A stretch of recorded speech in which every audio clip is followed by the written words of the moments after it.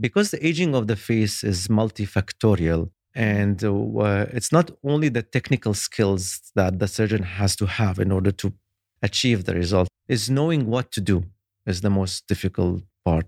As I said, face is also, it's like onion, it has layers. So we need exactly to know what to do to each of these layers, which one to pull more, which one to pull less, where to cut and how to cut. So it's not only mechanical work and then, cut and stitch together. No, you have to be precise. You have to know what to do.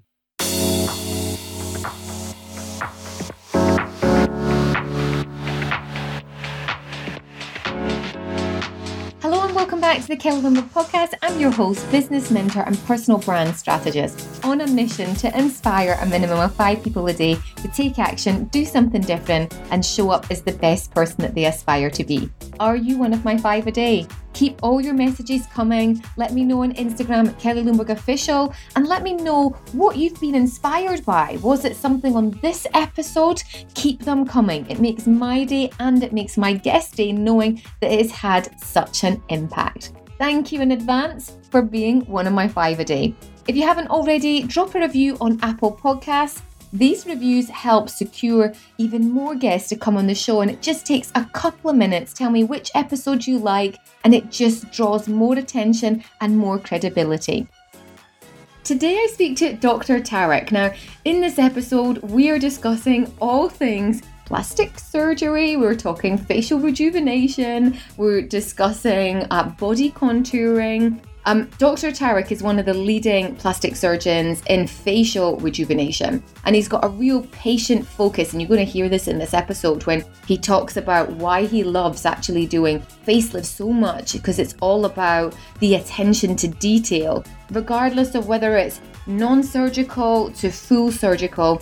He shares his experience of that journey, how it started, and his commitment to being at the forefront of his field. And that's really what's earned him a reputation for delivering exceptional outcomes for his clients.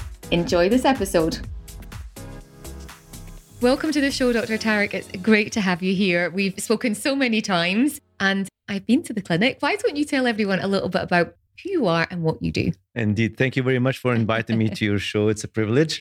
Indeed, yeah, we talked many times and we met many times before, and I like the environment. About myself, yeah, so my name is Tarek. I'm a plastic and reconstructive surgeon. I've been in Dubai now for almost 10 years, yeah, and I've been doing this for nearly 15 years, and here I am. Yeah. So tell me, everyone, a little bit more. So I think when you talk about plastic surgery, I think certain things come to people's minds. So what kind of, your facial rejuvenation and is body contouring. Did I say that right? You did say that right, yes. And thank you for just marking the word. It's plastic and reconstructive surgery. This is the name of the full name of the specialty. Plastic and reconstructive surgery. Correct. And one of the things that we're going to speak in depth soon. Yeah, body and face and body is something that we do. So when we say body, it's body contouring. It means reshaping the body, taking it from shape A to shape B to a better shape, of course. And also the face. Yeah. So we do faces and we do bodies. So when you say rejuvenation, we're talking like facelifts. When I say rejuvenation, I mean making the faces better, either with non-invasive or invasive procedures. The invasive procedures would be the facelifts, the transfer of fat, the periorbital rejuvenation, we call it the upper and lower blepharoplasties, rhinoplasties, lip lifts, ears, and basically the face. So that's invasive. The non-invasive is the things that we do at office. It's Botox, filler, and sometimes some plastic surgeons decide and do threads. Yeah. You're not a fan of that, so we talked about this. We did. I'm a fan of a facelift. It took me a long journey to master and learn the facelift surgery. So it's for me, thread lift is something that I'm trying to avoid. Because I lean towards cutting people. Yeah. So let's go back a little bit. How did you get into plastic and reconstructive? That's something you always wanted to do, or what's the journey of becoming? It was not actually. I started my medical school. I was 18 years old. It took me 8 years to finish my medical schools, after which at the end, I knew a friend. He's still my friend. His dad was working here in this country in Abu Dhabi and was since then was finish your medical school and come to Abu Dhabi, finish your medical school. And I didn't have a clue I will come to Dubai. So it was always in my mind that it's the Emirates, United Arab Emirates. And then at the end of my medical school, I had the opportunity to go to a surgery department and to serve my military civil service in the Department of Surgery. And this is where I liked and I loved surgery. Yeah. So what was it that you liked so much? One thing led to another. And then here I am. I became a plastic surgeon. Yeah. Why plastic surgery exactly? Because plastic and reconstructive surgery is a specialty. It's probably the oldest surgical specialty on earth. And it's a huge gray zone. We interact with all other surgeons. So when we have a big wound and we need to close and cover that wound, there's a surgeon who needs to do that. That's a plastic surgeon. And plastic surgery actually dated 4,000 years ago. You can see it in the Indian manuscripts and also in Egypt manuscripts. People reconstructed noses. Burn patient always exists, so they had to deal with burn wounds. So this is how the plastic surgery was created. So you have to do 8 years training in medical school and then specialize. And then 5 years or 6 years, depends on the country of specialty. That's correct.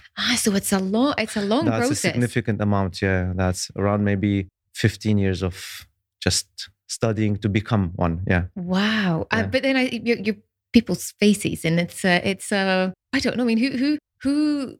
How does the whole process? Because my mind kind of it boggles the go. You're trained as a plastic surgeon and reconstructive, and then you go out on your first patient. Yeah, it's not precisely like that. And then on top of that comes the aesthetic surgery. Aesthetic surgery is one part of plastic and reconstructive surgery, and it is considered to be the crown of our specialty. It's a completely, if I can name it, a different animal, because now you're in private, and now you're seeing private patients who probably are not covered by insurance. They pay by cash and they want results. They demand results, and which will be the topic of our podcast today.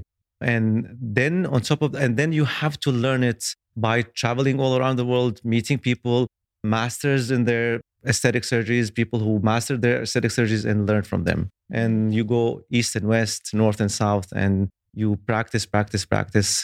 And we have workshops as well that we attend almost yearly. Yeah. And this is how we learn. We work with other experienced plastic surgeons, and this is how also we learn. It's a long journey. Yeah. So let's go back to, so you came out to Abu Dhabi. So I came basically, my intention was to come to the Emirates, to here. And I ended up in Dubai, which was a great thing to experience. Yeah. And what was the start of that journey? So I started in private practice around 2 years. And then shortly I joined a government hospital here in Dubai, Rashid Hospital, DHA, Dubai Health Authority. I spent 2.5 years almost, and then decided to go back again to become a private plastic surgeon. Yeah. That was 2016, 15, 16. Yeah. And since then I'm in private. And what made you go back to private? Was it the type of clients or?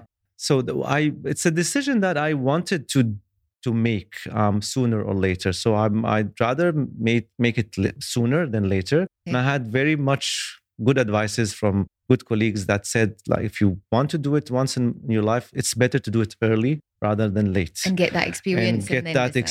And so it's nothing that was pre-planned. It was just life. Yeah. So what are some of the myths in your industry? Because I think, we touched on that slightly when I started about plastic surgery, and people have this impression of plastic surgery, but it's come on so much, what, in the past 10 years, and it's about being subtle, and, it's not about, it's noticeable. I think that's one of the things that...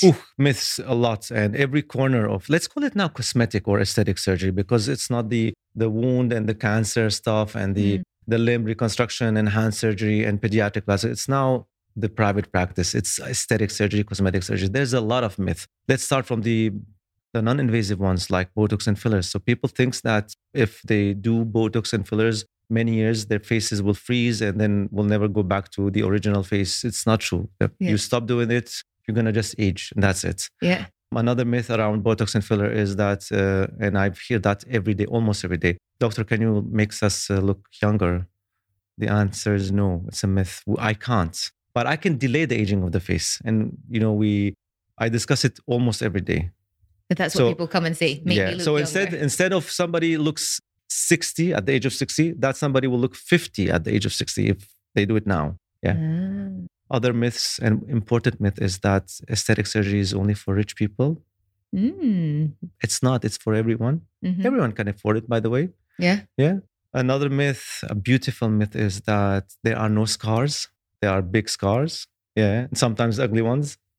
Okay. Yeah. But it's not the end of the world. But that's how you manage it as well. Is there a treatment that you can put on? But Exactly. It's not and it's we are the only maybe plastic surgery or aesthetic surgery specialty doctors that we have to deal with the patient many times before and during the surgery, and that person becomes a friend for the rest of the life. Yeah. So something happens after 25 years, they will pick up the phone and, doc, what's this?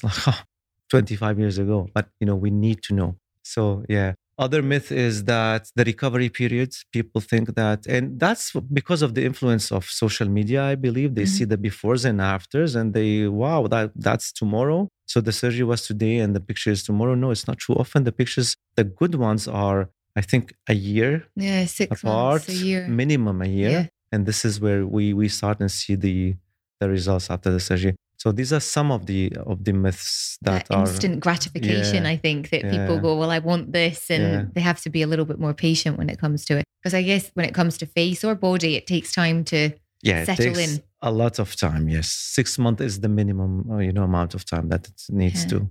Yes, what was your first reconstructive surgery that you ever did? So when you say reconstructive surgery, we during my specialty and training, we used to do a lot of breast reconstruction after breast cancer removal.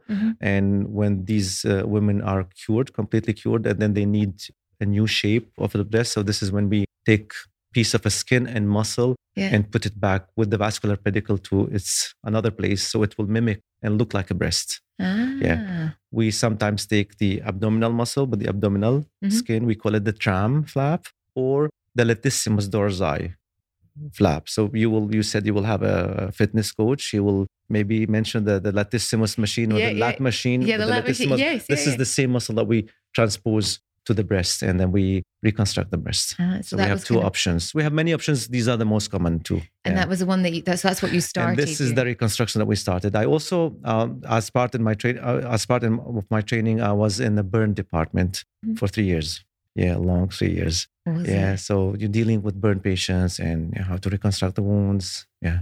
Because I imagine then working with burns or scar tissue, that's tough compared to. That's correct. And this is how the training is done. You start with tough things, and then in the future you can decide to stay there, or you can go and do aesthetics like I decided 10 years ago. Yeah. What was it like when you had that sort of first patient that came in that had significant burns? Did you think, wow, how can we deal with this? Or was it, what's that like? Because I can't imagine. I remember it as it was yesterday, actually. It was after midnight. And they just come. You never know when an accident can happen. And then it was after midnight. The key is that the nurses that works with you are experienced nurses, and they work in a burn department. And you're a young doctor, a trainee, and they're like, doctor, calm down. Everything's okay. He's burned. He's just, let's A, B, C, D, 10 things that we have to do. And then we do it. And then he's admitted, and that person is alive. He's burned. And then the journey of the healing starts. Yeah. So it's an environment that we worked in. And of course, many experienced people work together. So the less experienced learn from the more experienced. This is how it was. Yeah. It's a shock, of course. I can imagine. Where was that? It was in Belgrade in Serbia. Yeah. It's a clinic. And do you remember the person? I don't remember the person. The environment was overwhelming. Yeah. What have been some of your challenges throughout the past 15, 20 years through building your experience? Maybe the marketing people. What have been some of the challenges? So the greatest challenge for private practice is to establish your private practice, your name, your brand. And there's the most difficult thing, in my opinion, is the doctor-patient relationship. And there's how to manage the expectation of patients. We are not the same. We don't think the same. People thinks, for me, this is white. For them, might be off-white. And there's slight differences. And then you have to try and understand and to manage the expectation. Once you think you understand the expectation, That's one challenge. Yeah. But I think even more a greater challenge is the trust that you need to learn to build with your clientele. How do you do that then? How do you build trust with your clients? I think it's a skill. It's nothing that you are born with. I think you just need to sit there, have people and speak, and you have to learn to have to listen. I think listening is the key. Yeah. What kind of questions should someone ask? So if they're looking to have some kind of plastic surgery and they're looking for a surgeon, what questions would you get someone to, or would you want someone to ask you? So what should they be looking for?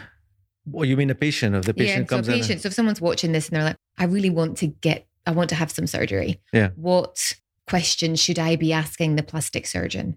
Every plastic surgery or cosmetic surgery starts with the first consultation. This is where we meet. And this is when I start to understand the needs of that person. So that person, if a woman wants breast enlargement, it's easy. I want bigger breasts. All right, let's now talk about it. What do you mean by bigger breasts? So for somebody, this much is big. For other people, true. that much is big. So we have to, and then we have also the physical examination. Then after the talk, that all right. So your figure, we cannot accommodate that much big implant in each breast because of the limitation of the tissue. And then if that somebody understands, then it's fine. So we are on the same page. If that somebody insists, that's a red flag.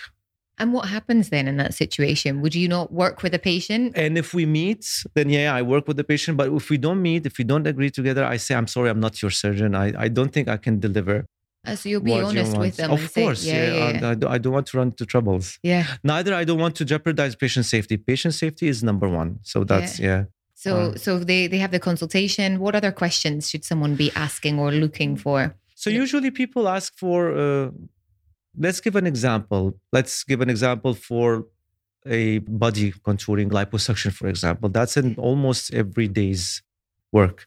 People who come to the consultation, they ask about, the first question is the recovery. How long do I need to recover? And that's around maybe a week to 10 days. It depends on also the amount of the fat needs to be removed. And then how will the recovery be? Is it a rough recovery? Is it going to be a lighter recovery? And what are the steps needed after the surgery? These are the usual questions that I get from the patients. Is it going to be painful? Is it not going to be painful?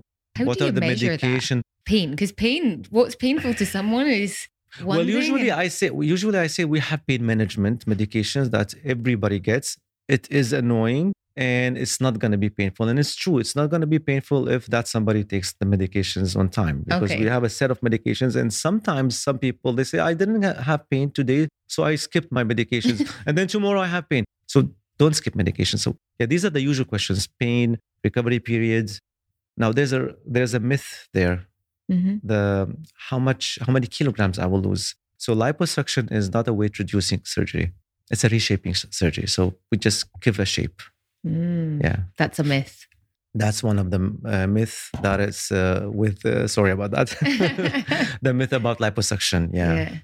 And what would be the steps after? So we've got liposuction. What else would they need to consider if they were going to do surgery? So after the surgery, there's the follow-ups. And there's the visits to the clinic where I am. There's something that we do in Body Smart Polyclinic is after the tummy tuck or after the liposuction, after body contouring surgeries and other kind of surgeries, we offer a negative pressure massage, LPG massage. This is to enhance the quality of to reduce the recovery period and to enhance the vasculature of the skin, and it's a lymphatic drainage as well.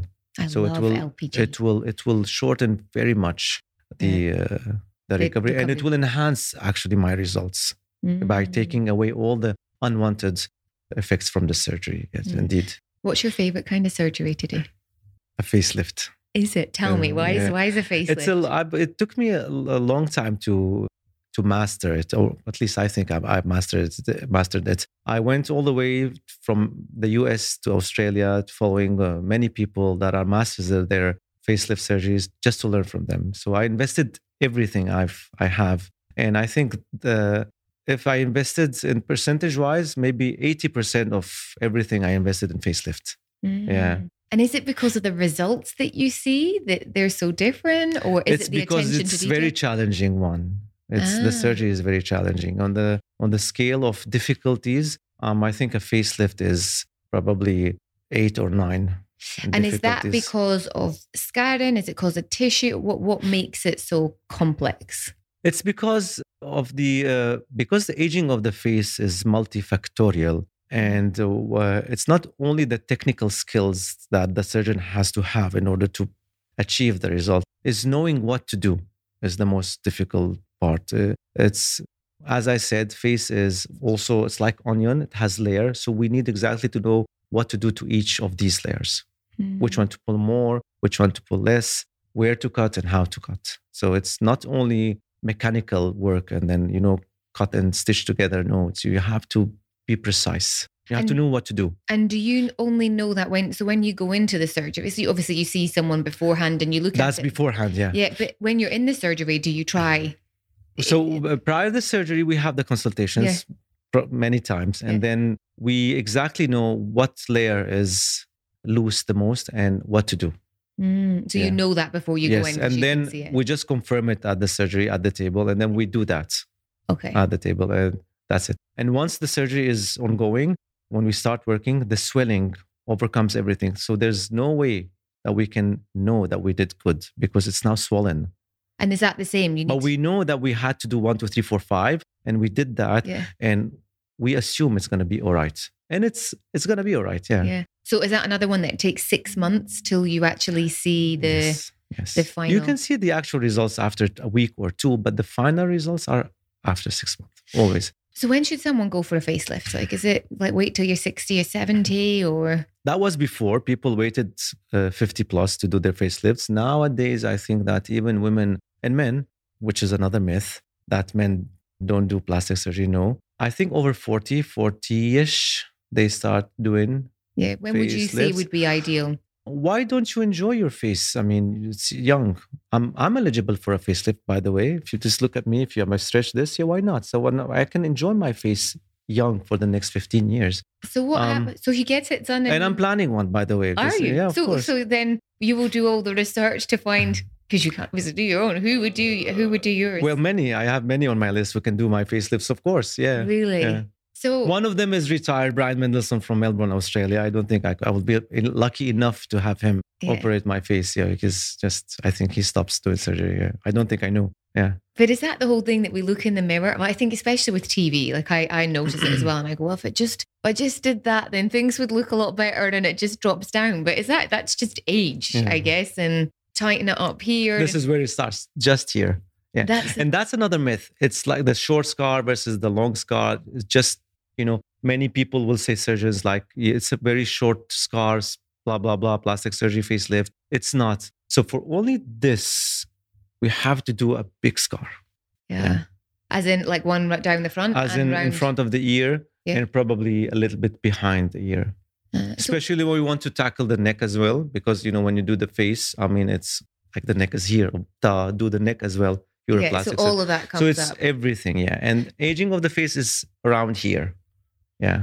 And then so you do the lift and then you also do a fat loss transfer, is that right? And then because we lose volume, as I said, it's multifactorial. So other thing happens is that the bone, the maxillary bone in Homo sapiens, it shrinks. So when something shrinks, we lose the volume. We need to replace the volume loss. This is when we can do many other options. Fat is one and the most used option. So we take fat from places, we refine the fat, process it, and inject it in the places that we need to. We can do implants as well. We have cheek implants, silicone implants. Yeah, I don't do those. I do fat. Yeah. And then they'll do it all around. So when you do a facelift, you're just doing this, or you're almost always we do the fat grafting. Yeah. Almost always we do the periorbital rejuvenation because, eyes are, windows to the soul. So if you're doing a facelift and you have a little bit extra skin on your upper lid, so do that as well. And then when you pull everything up, you have buckling of the lower eyelids. So let's do that as well. So it's... so it's just not a case of, hey, cutting in here and pulling it up. There's many other things to think about. It's done on the initial consultation. We show the patient, so I'll just pull your skin like this. And then you can see there's a buckling here. There's excess skin. So let's remove that as well. And hey, we're doing also your lower eyelid and facelift. Let's do the upper face, upper eyelid as well. And then your brow are a little bit down. So why don't you think we're doing everything together? So it's a brow lift and it's a full work. So I was quite curious there because you mentioned, after 15 years, do you need to get it redone? Or what happens? You have it so let's just say you have it when you're 50 and then what, you have to go again when you're 65 or 70, or how does it? Definitely, yes. For 2 reasons. First of all, we live on Earth. Gravity brings everything down and it will remain that way, I think. And the second thing is that we use our muscles and we will keep on using them. These are the muscles of mimic muscles. So as long as you use your muscle, they will stretch and relax and stretch and relax. And then when they do so, they stretch with themselves some ligaments that they sag. And when they sag, this is when it needs to be redone again. 10, 15 years, sometimes 20. And then is it the same thing is it as evasive, or is it more just kind of touch-ups, or? It's from the beginning. It's everything. Yeah. But let's say if somebody has his facelift and everything done by the age of 41, 2, 3, 4, 5, that somebody will have it redone at the age of 70. Many decide not to do anything at the age of 70. They just enjoy their lives. Yeah. It's like, okay, we're here. But I know examples of women or men who redid it actually at the age of 65, 70. Yeah.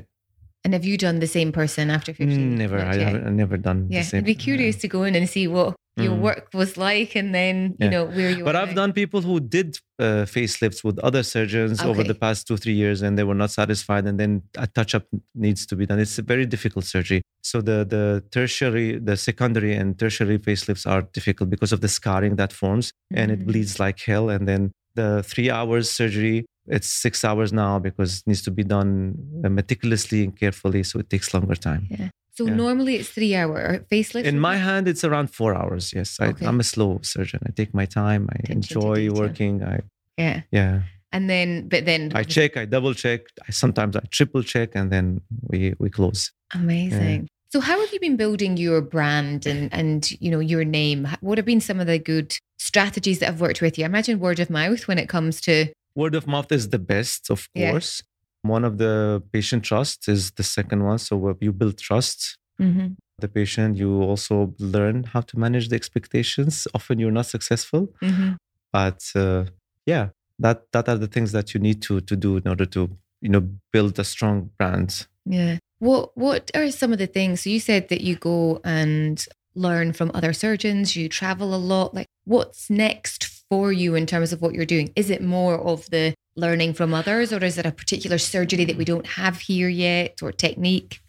Well, Dubai is a metropolitan, so we have everything here, by the way. And it's probably top 5 plastic aesthetic surgery countries in the world. Being the US, probably the first, and then the Latin America and South Korea, and then us here. Yeah. In my opinion, I think we're stronger than Europe in aesthetic surgery, that we have a lot of things happening almost every day.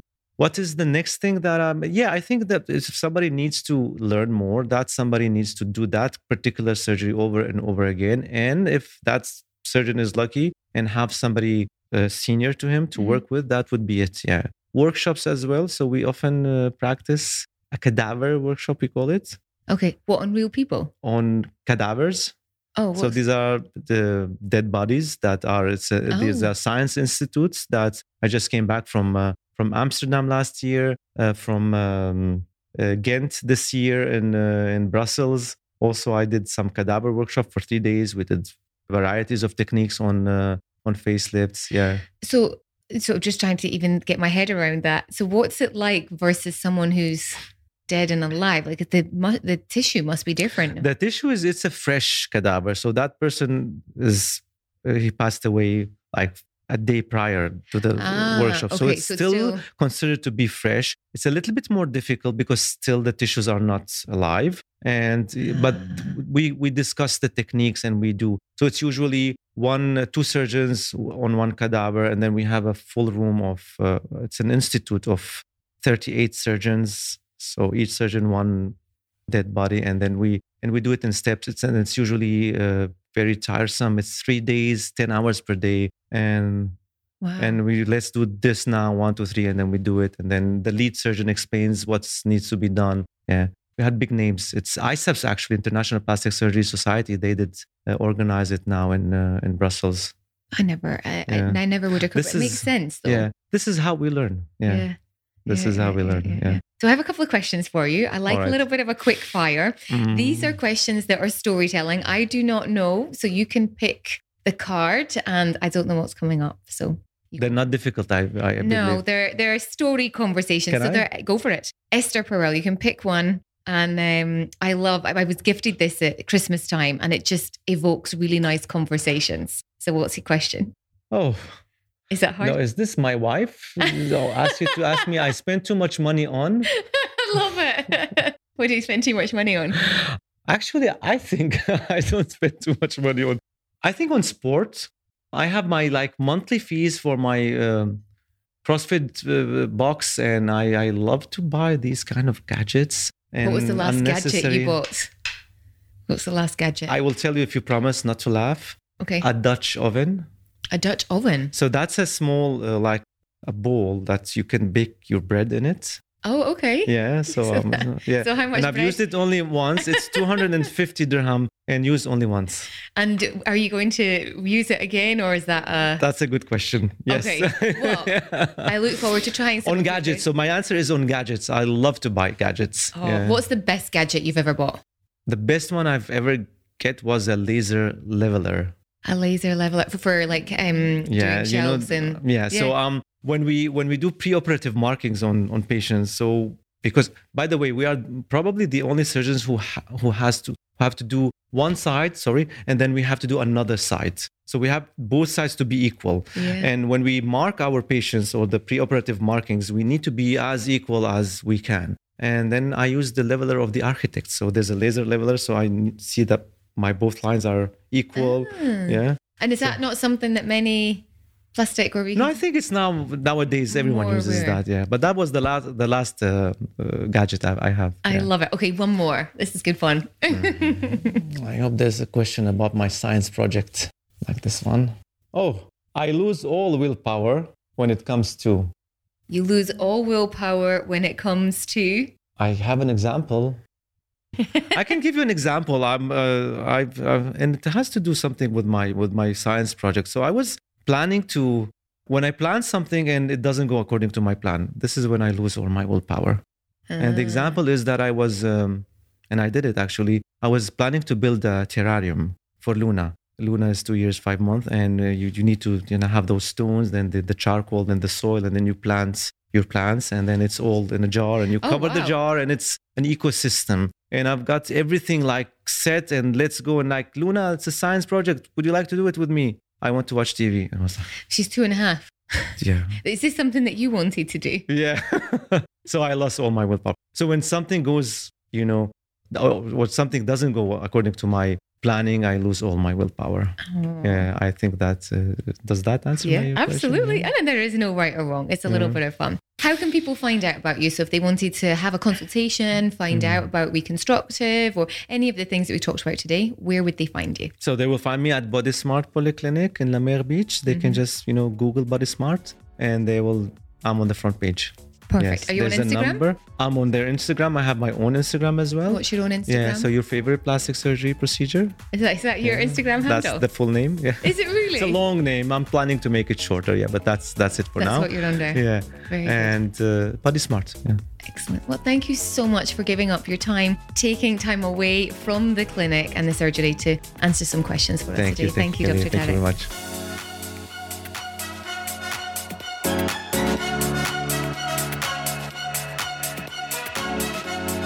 Did you enjoy this episode? If you did, then please leave a review on Apple Podcasts. This is how more people can hear about the amazing stories and guests that we have on here. Even better, you can also share this on social media. Screenshot it and share it on your Instagram or on your Facebook or on your Twitter account. The more people that see these episodes, the more awareness it brings to small businesses and those that are trying to make an impact and difference. And if you want to know more about how you can develop your personal brand, then check out our new website, Brand New Creators, designed by our in-house team. And we are in the business of helping you to increase your online visibility, build industry authority, lead change, motivate, and profit. Who doesn't want that? I look forward to speaking to you soon. Until next time, bye.